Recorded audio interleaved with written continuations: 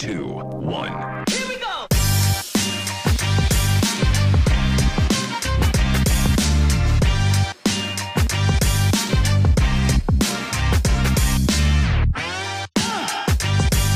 Hello and welcome to the Backdoor GAA Podcast. Delighted to be joined by Dublin senior ladies football goalkeeper Ciara Trant. All-Ireland champions in 2020, Ciara, 4 in a row. I suppose you've had a few weeks now to look back on it all. How do you reflect on the year? Different, obviously. I think emotionally it was very different for the team. I think there was a lot more onus on the individual work this year during the summer than there was in previous years.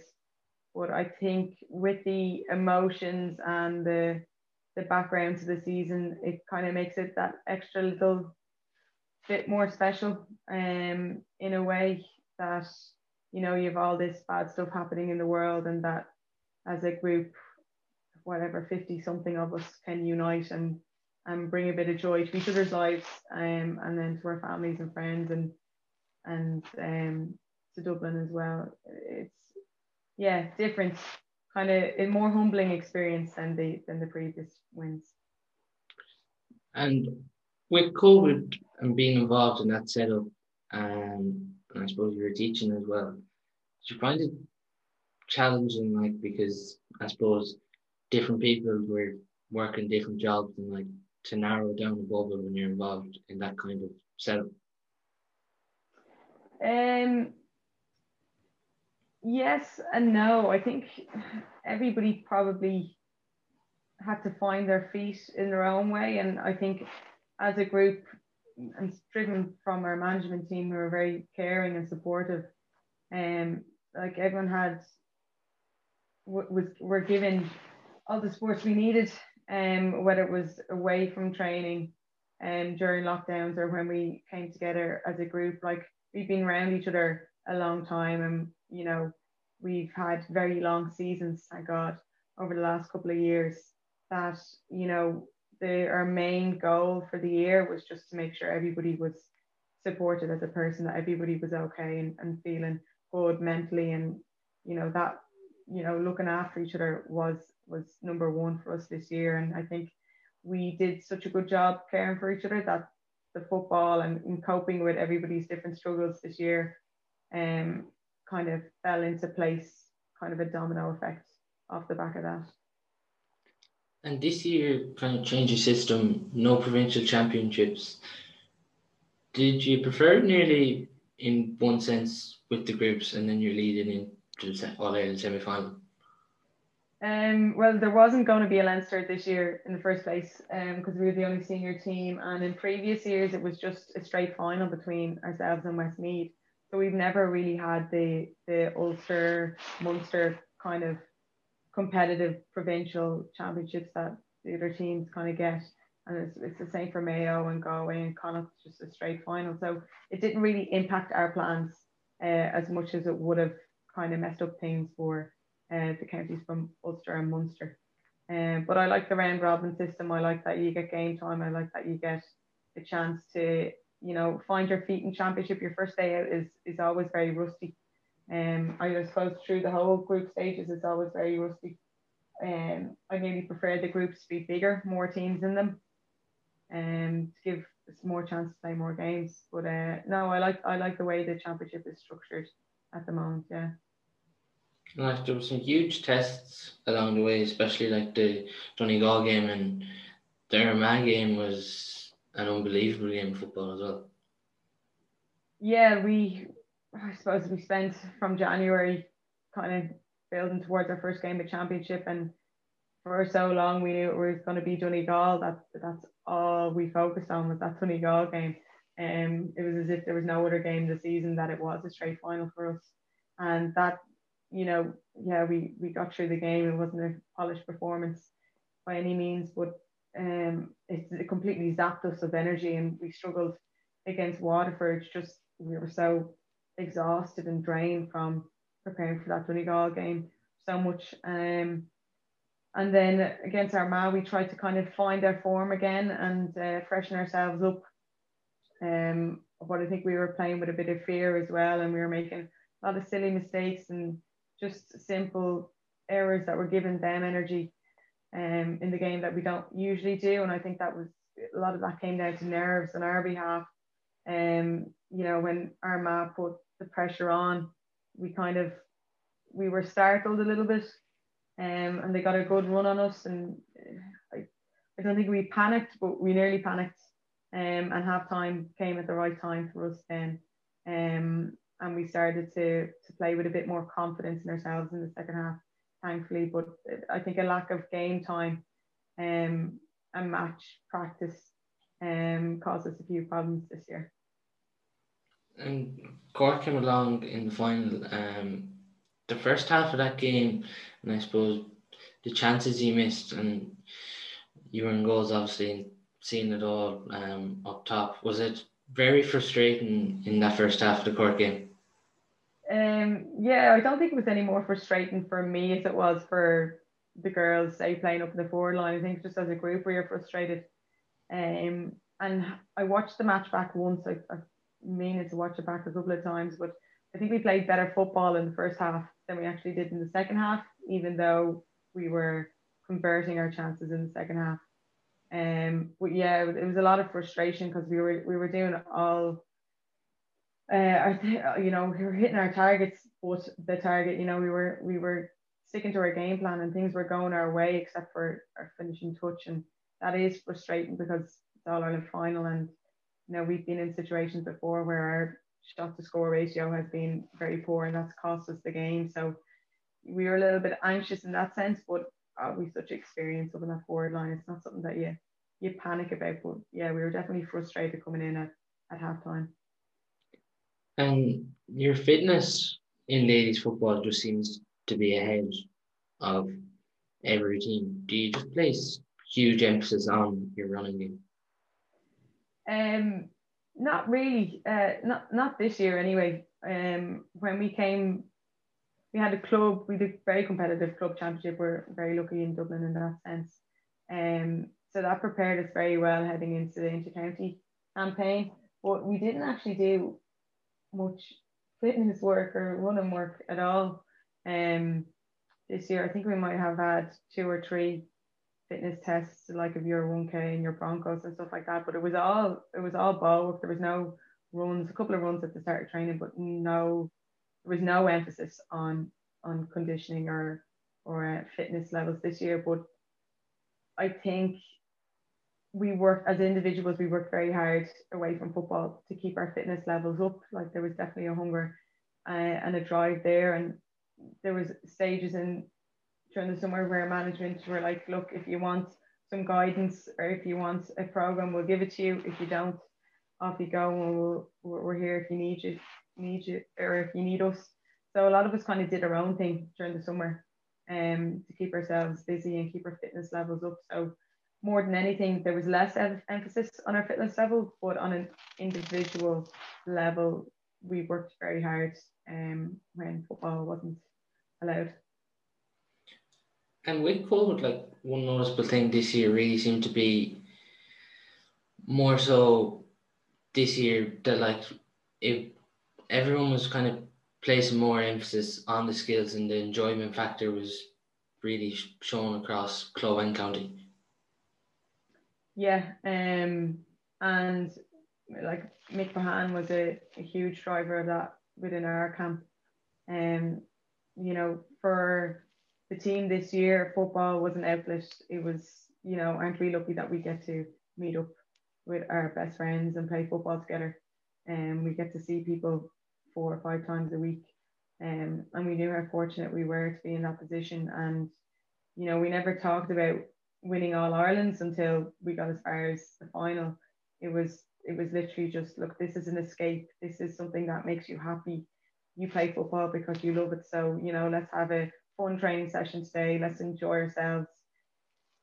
The fun was taken away from before training and after training. Not allowed use dressing rooms, and not allowed sit down and eat together after training and stuff like that. So it was literally arrive, boots on, train, leave. So the social side of football was really taken away from it. So management put massive emphasis on just enjoying actually playing the game, as they have done in previous years, but more so this year. And I know at club level as well, we probably at the start of the season for us put too much emphasis on winning and championship and hitting our targets, whereas we got knocked out of championship and we started to relax and play better football when there was nothing on the line and when we were just going out to enjoy it, and possibly the approach we should have taken heading into championship, because when you're relaxing and enjoying football, it brings out the best in you, and that definitely worked in our favour for Dublin this year. With the hard days you went through with Dublin ladies football, we've all seen the documentary. How special now is it to be 4-0 All Ireland champions? It's weird, and I do spend a lot of time kind of grounding myself and checking in that in 2014 I was unavailable for selection. I probably wouldn't have got picked anyway, to be fair, but I was water girl on the day, and I thought, at the time, wasn't I so lucky to be water girl? I would have given anything just to do water girl in an All Ireland final. I do it for any other county just to be a part of it.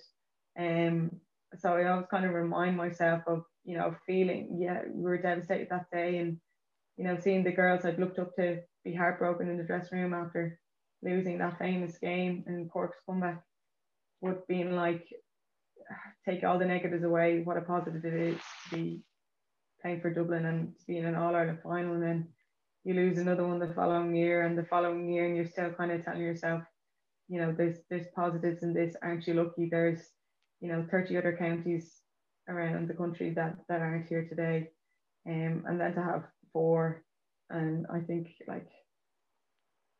the 4 years have flown by like blink and you miss it kind of thing, and it's very hard to remind yourself of how lucky you are and of what a massive achievement it is. Like, I do kind of compare ourselves to the lads when they won 4 in a row. I was like, oh my god, 4 in a row, and now we're in that position. God only knows how the Cork girls that got the 10 in 11 years must feel like with that record. It's phenomenal. But yeah, I don't think it's something that you can really absorb and get full satisfaction from until possibly you finish playing. Like, at the moment, I'm just like waiting for the text to say training at this time, here we go again, and that's my focus, and that's healthy too, I suppose. But yeah, it's hard to really take it in as much as you try. It's not something, I think it's such a weird thing to happen that I don't think I'll ever fully be able to appreciate the enormity of it. And I suppose with the men and the women being such dominant forces and being talked up about all the time, do you ever feel that pressure playing? I feel that perhaps, well, firstly, I think because the lads are doing so well, that's taking a bit of attention off us. So whatever pressure we might be under, those lads were multiplied that by 10. But I think the more we win and the longer this winning streak goes on, the more we have to lose. And that was definitely in the backs of our minds this year. Nobody has anything to lose when they come up against us now. But we kind of have everything to lose because we've this strong record over the past 4 years. So feeling that little bit of pressure, absolutely. But as soon as the match starts, kind of you kind of forget all that thing. So it's about making sure your preparation is right and your head is right, and controlling that pressure and turning it into a positive before the game is kind of what we focus our energy on, so that it doesn't drain us of energy that we might need in the game. And you mentioned about the losing the fourth and then All Ireland finals and turning it into a positive. But would you find it hard, I suppose, during the winter when you're leading up to playing, just of thinking of them All Ireland defeats? Not me personally. I know some of the girls take a lot of energy from it, but I found the winning has spurred me on more than the losing. The winning has made me want to win more for some reason. I think if we lost this year, I don't think I'd be sitting waiting on a text to say training starting. I'd probably be dreading it. Whereas the win has kind of made me look forward to 2021 and in whatever shape it might take. Um, but I think it's different from everyone. I haven't actually had that conversation with girls on the team. I don't know if anybody's in the same position as me in their thinking, but I know there's definitely some girls that use the loss to drive them on. And what's the main difference for you between coming up short and winning 4 in a row All Irelands for this Dublin team? I don't know. I think it is. I think it has kept us together. There's a lot of girls that, and myself included, probably would have walked away a couple of years ago or more recently now from the team if we weren't getting over the line. But you take success and you regroup in January with the team again, you know everybody's potential, you know what the team are capable of again. And if you didn't believe that we were able to win in the upcoming season, it'd be easy to step away from the team. But yeah, I think it is glued us together, and it has, you know, thankfully there's been more success off the back of it, and we've created more memories together. But I think friendships has been the biggest reward of turning the coming up shorts into getting over the lines. And the depth of your panel, especially this year, is huge. Like Sinead Ahern, one of your main forwards, goes off injured in the All Ireland final, and it must be satisfying without her that you were still able to get the job done. Yeah, I had a good think about this, just off the back of a conversation I had with someone. And Sinead Ahern this year, I don't think she got, I think all the games, she didn't play league, and she might have got a game and a half in total through the 2020 season. She did not play much, and it was very hard to see her struggle through training and her rehab in order to just be able to get a half of football. But I there was no stage in any of the games where I thought we don't have Sinead Ahern. Oh no. There's one guy I didn't even know she got substituted in one of the games. I think it might be. Oh yeah, I didn't think she went. She went off in the Armagh game. I didn't know she went off, and I think that just shows the strength in our panel that, you know, we go down one of the best boards that has ever played ladies football, and it's just next player up. If someone can slot in there and do is just as good a job as her. So that just shows the depth in our panel, absolutely. And you know, losing Alwyn Carey in midfield this year was massive first, but then you have Jen Dunn, who, in my opinion, should be on for Player of the Year. She had a fantastic season. So yeah, it's looking good for Dublin. So hopefully we can sustain that and drag a few more through. People might be calling it to split you in two as well, but Mick Bohan, he's been involved in the men's game and then took the option to go over to Dublin ladies. What do you feel he's really done for you as a team? He's been massive. I think he's had a bigger influence on my life than anybody else outside of, say, family members. He's been huge.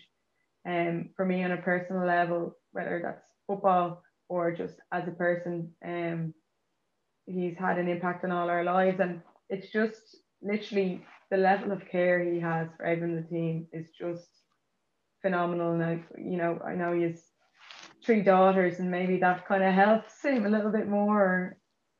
I don't know, but his impact on the pitch has been huge, obviously. But it's the stuff he does away from football, and looking after you as an individual and making sure you're okay and making sure you're happy. Like, he would do anything for anybody on that team, player or management. And knowing that you have that support and someone who's got you no matter what. It's very, very comforting, and he has complete confidence in everybody in the team, and he knows he wouldn't have you in the team unless he felt you could add something to us as a group, and he makes you very aware of that. And obviously, he berates you when you do something poorly, and he expects so much of us as well, and knows what we're all capable of. But it's just his level of care and how humbling he is, and the way he looks after us all has had a massive impact on all our lives, and it's made us enjoy playing football much more, and it's made us all definitely better people and better dubs.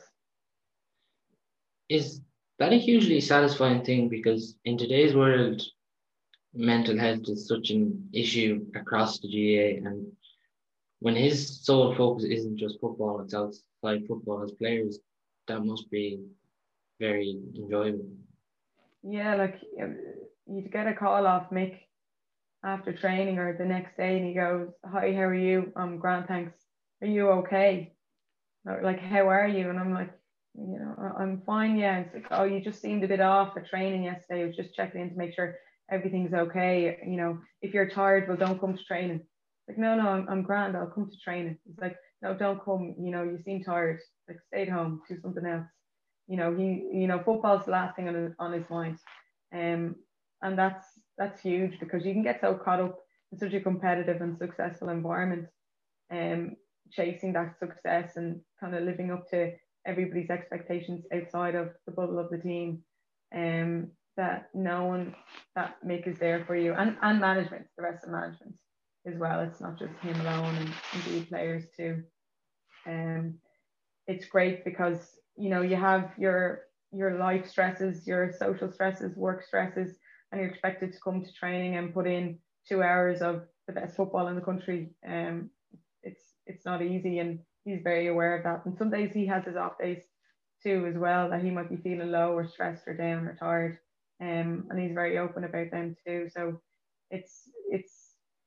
he's kind of, mental health is something that he's very aware of and conscious of, and if there's anything that he can do just to put a smile on your face, arrive with a smile, leave with a smile, if he can ensure that the 38-40 players do that and smile when they leave training, when he feels that he's done his job, football aside, and it's great to know that somebody's there for you and somebody's always looking out for you, possibly when you're not looking out for yourself. And would that be one of the reasons we feel why you're reaping the rewards? Because within this Dublin panel, everyone's open, and if you're feeling down, you can admit it, and that you don't need to be scared, really. Yeah, but I think a lot of that comes from the friendships, and how long we've all been together. Say that somebody walks into a panel after a year, they're not going to open up about, I've had a bad day or I'm feeling low. I think you have to build relationships with people before you can open up. I'd open up to a few individuals in the team, having a crap day, or I need to pick me up, or depending on what I need, I might go to different people to get stuff from them, or to feel better. Or sometimes I just want somebody to have a moan with me and not make me feel better. But that just comes off the back of spending so much time together, and the relationships that we've built.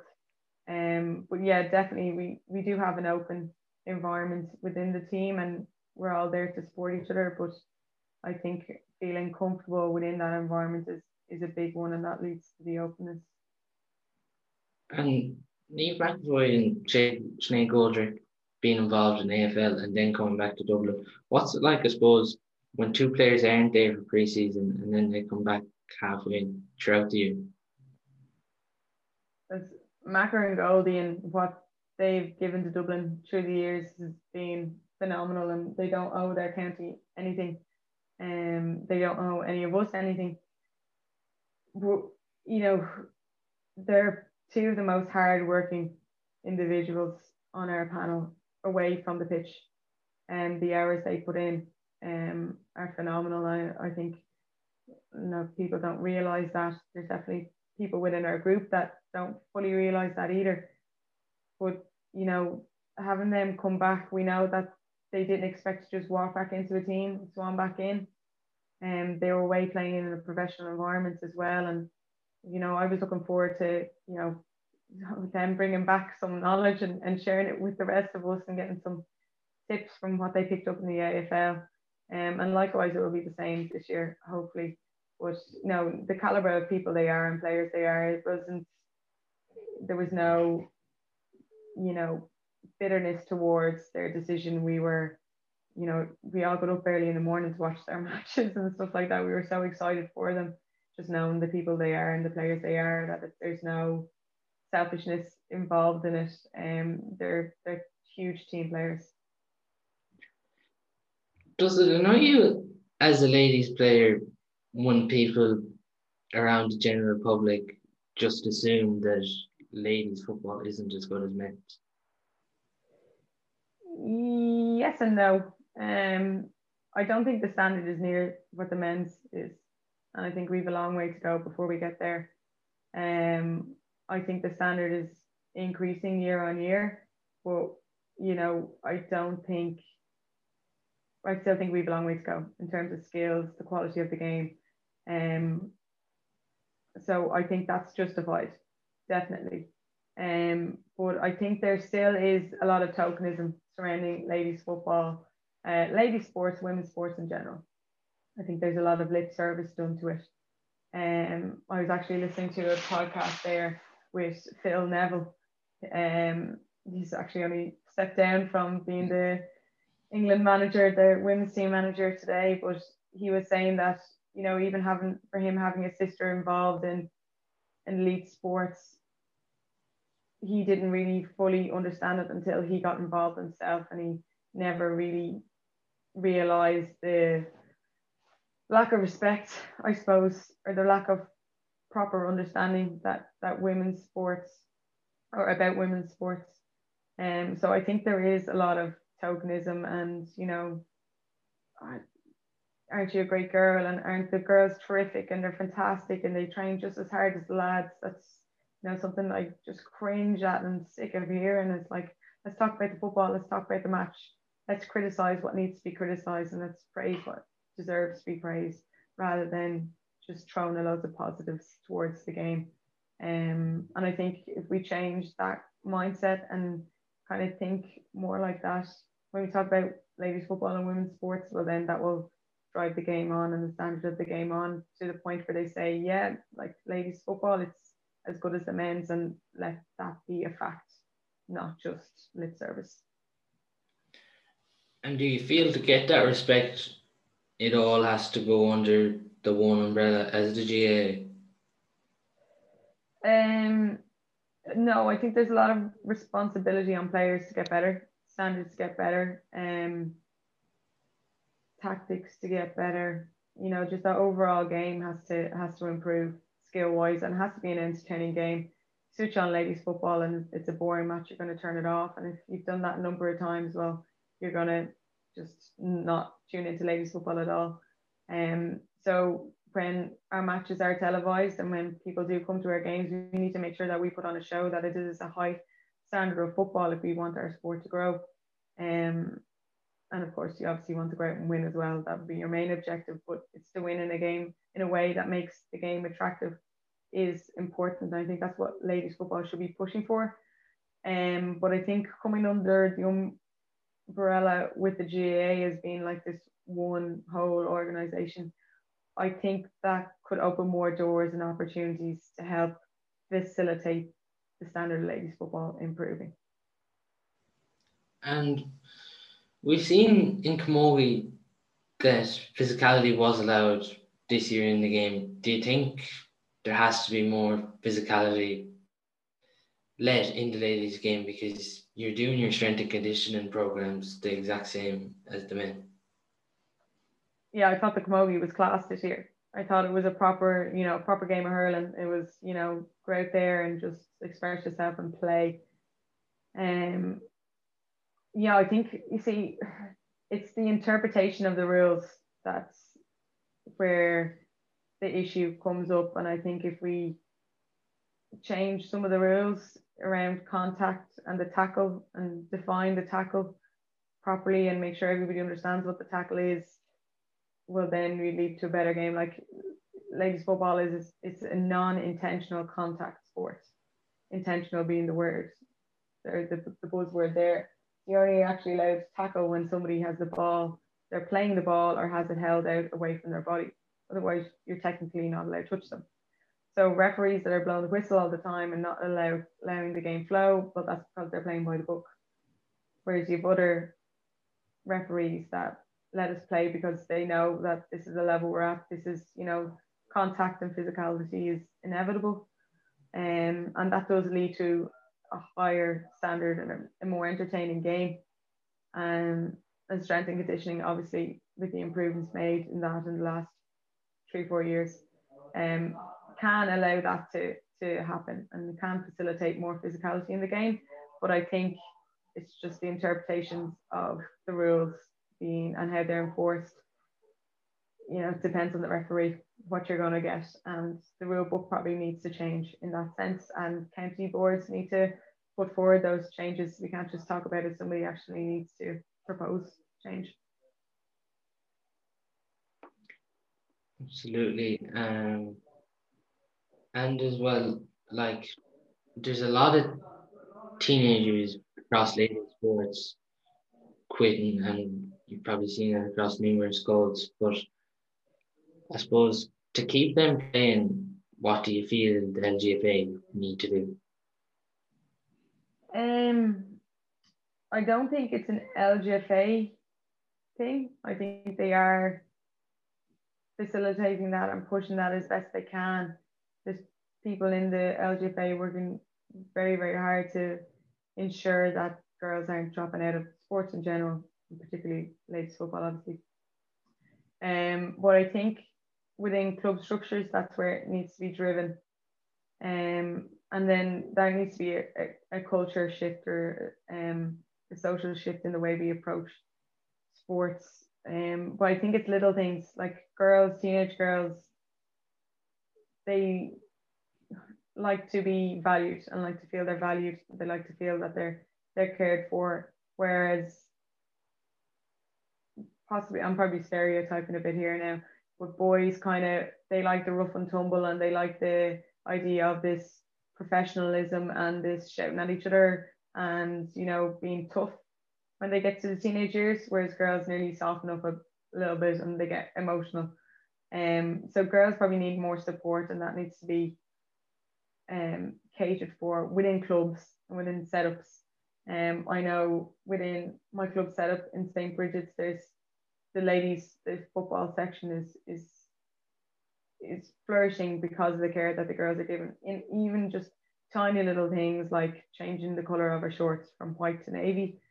So for personal reasons, allowing the girls to express themselves and getting them gloves, getting them matching gear, just simple little things that girls like and makes them feel valued. I think that's a huge one, and that will keep girls in sports. If they feel like there's nothing in it for them, or it becomes a stressor in their life, well then it's easy for a girl to walk away. And but for a guy, kind of the hardness and the toughness of playing sports is an attractive image to have, and it's not so much an attractive image for teenage girls at the moment, and that is changing, definitely changing, but we still have a long way to go. You're probably getting some sort of a name tag compared to the men now, where you're getting funding, you have the population. Does it really annoy you, I suppose, as a Dublin supporter and then as a player, that people are saying, using these sort of excuses when really it's not that simple? Certainly for us, it's not that simple. The amount of fundraising we have to do is nearly embarrassing in a sense. Like after we won our first All Ireland 2017, we had to sell calendars, and we went around to pubs, we went around to our local clubs, into our workplaces. Will you buy a calendar? We're trying to fundraise. We set up a desk outside the board's head, asking passerby to buy calendars to fundraise for a team that just won the All Ireland. Golf classics, raffle tickets, all that stuff we do every single year just to afford, maybe another way for a training camp.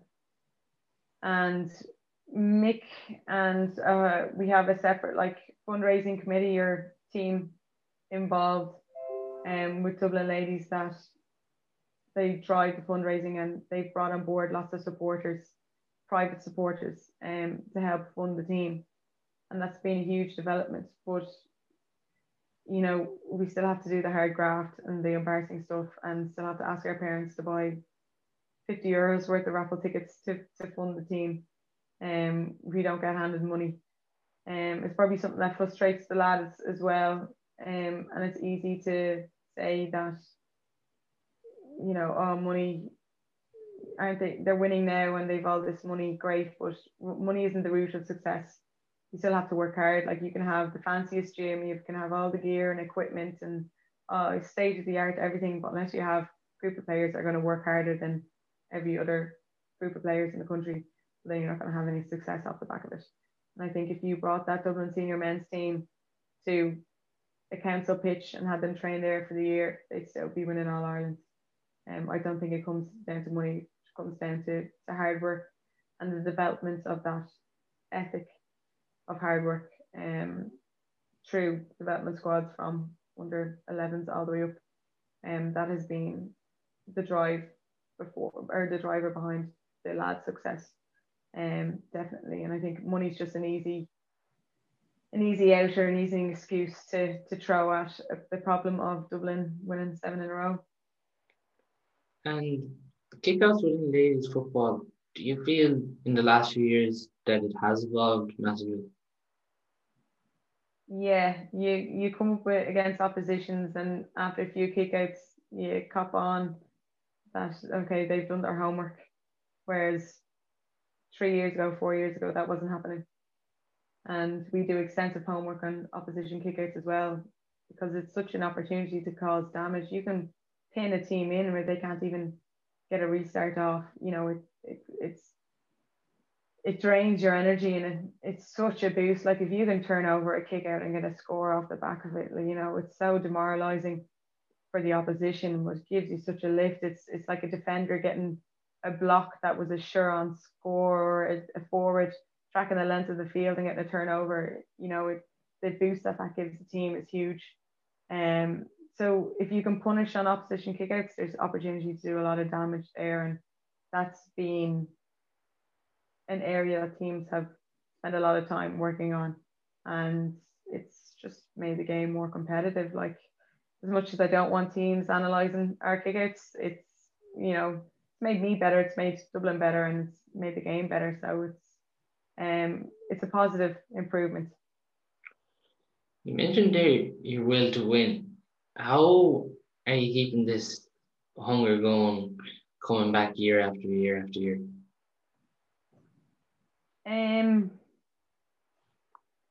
I think we all have kind of like personal reasons why we play, but then there's just such a strong bond in the team, that just makes you kind of want to win for everyone else. Like, this year when the season restarted, I was, him and Han about, should I play? Is it right to play? Is it safe? Like, I had all these things going on in my head, and what it came down to was, number one, I get to play for Dublin. This is my dream since I was a kid. Like, how can you step away from that?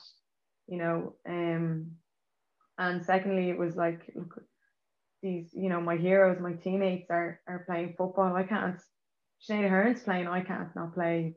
Goldie and Macker and Lindsay and Noelle and Martha and Nicole and Eve, they're all playing. Like, I have to play as well. I can't let them down. And even though I wouldn't let them down if I took a step away for the year, decided not to play, they definitely wouldn't feel that way. But I felt like, God, I can't do that. Like, if they're going to soldier for Dublin, well, I'm going to soldier alongside with them.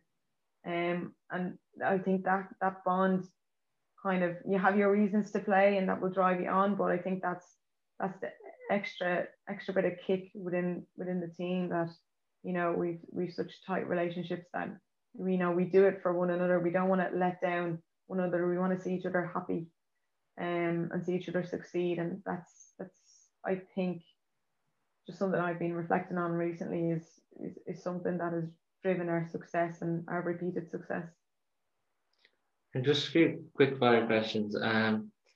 What's been your favourite match to play in as a Dublin footballer? National Football League final against Mayo in 2018, the year we won the league. Just a lovely sunny day. I had a great game. It was class football and we won. And I just thought it was the perfect day, the perfect match for me. Just really enjoyed it. And the best player you've played with?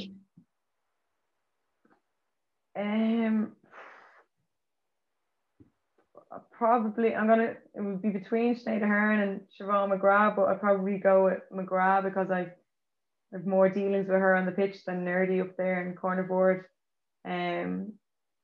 She's just a wealth of intelligence on and off the field, and she's a fantastic human being. I love being around her, and I just think she was my hero before I joined the senior panel, and someone I still look up to, and I'm in awe, even when I put on my boots beside her in the dressing room every second night. And then finally, your toughest opponent? Individual or team? Individual. Individual. Lindsay Peat. She's just the power and the speed and the accuracy. When she was in on goal, I just wanted to curl up into a ball. I didn't want to get in the way of her shot. She was just fantastic and so intelligent in front of goal. Just always made the right decisions. Well, thanks a million for your time, Ciara Trant.